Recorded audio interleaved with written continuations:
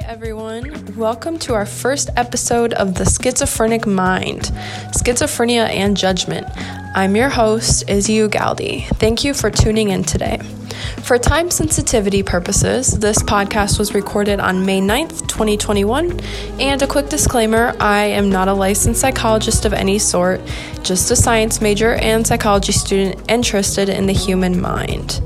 Today we want to talk about what the heck schizophrenia is and why it's so commonly assumed that serial killers, mass murderers, and even thieves are suffering from schizophrenia.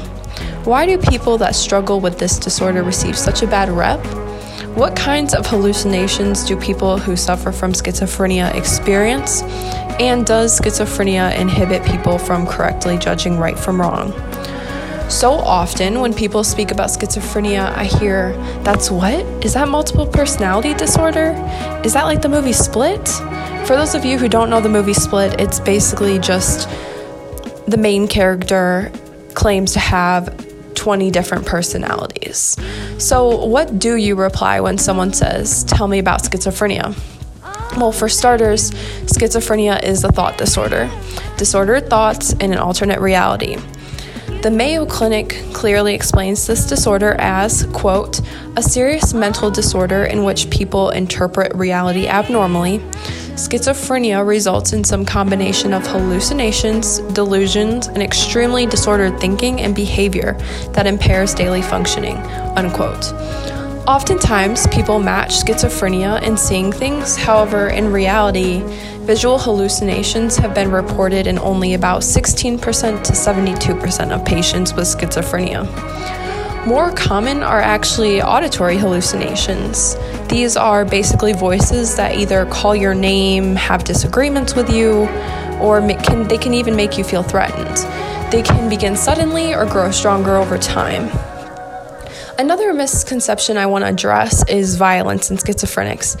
I hear so many people say, oh, all people with schizophrenia are criminals. They're so violent. When in fact, Mayo Clinic also states people who struggle with this disorder are not any more dangerous than people in the general population. So if they're not more violent, why is it assumed that the most awful criminals are schizophrenic?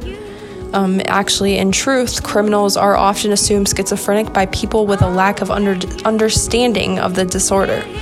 They think it makes the person struggling from it violent and a threat to society. However, one of the only common links between schizophrenics and poor judgment would probably be lack of initiative. A common symptom of schizophrenia is being disconnected or emotionally flat.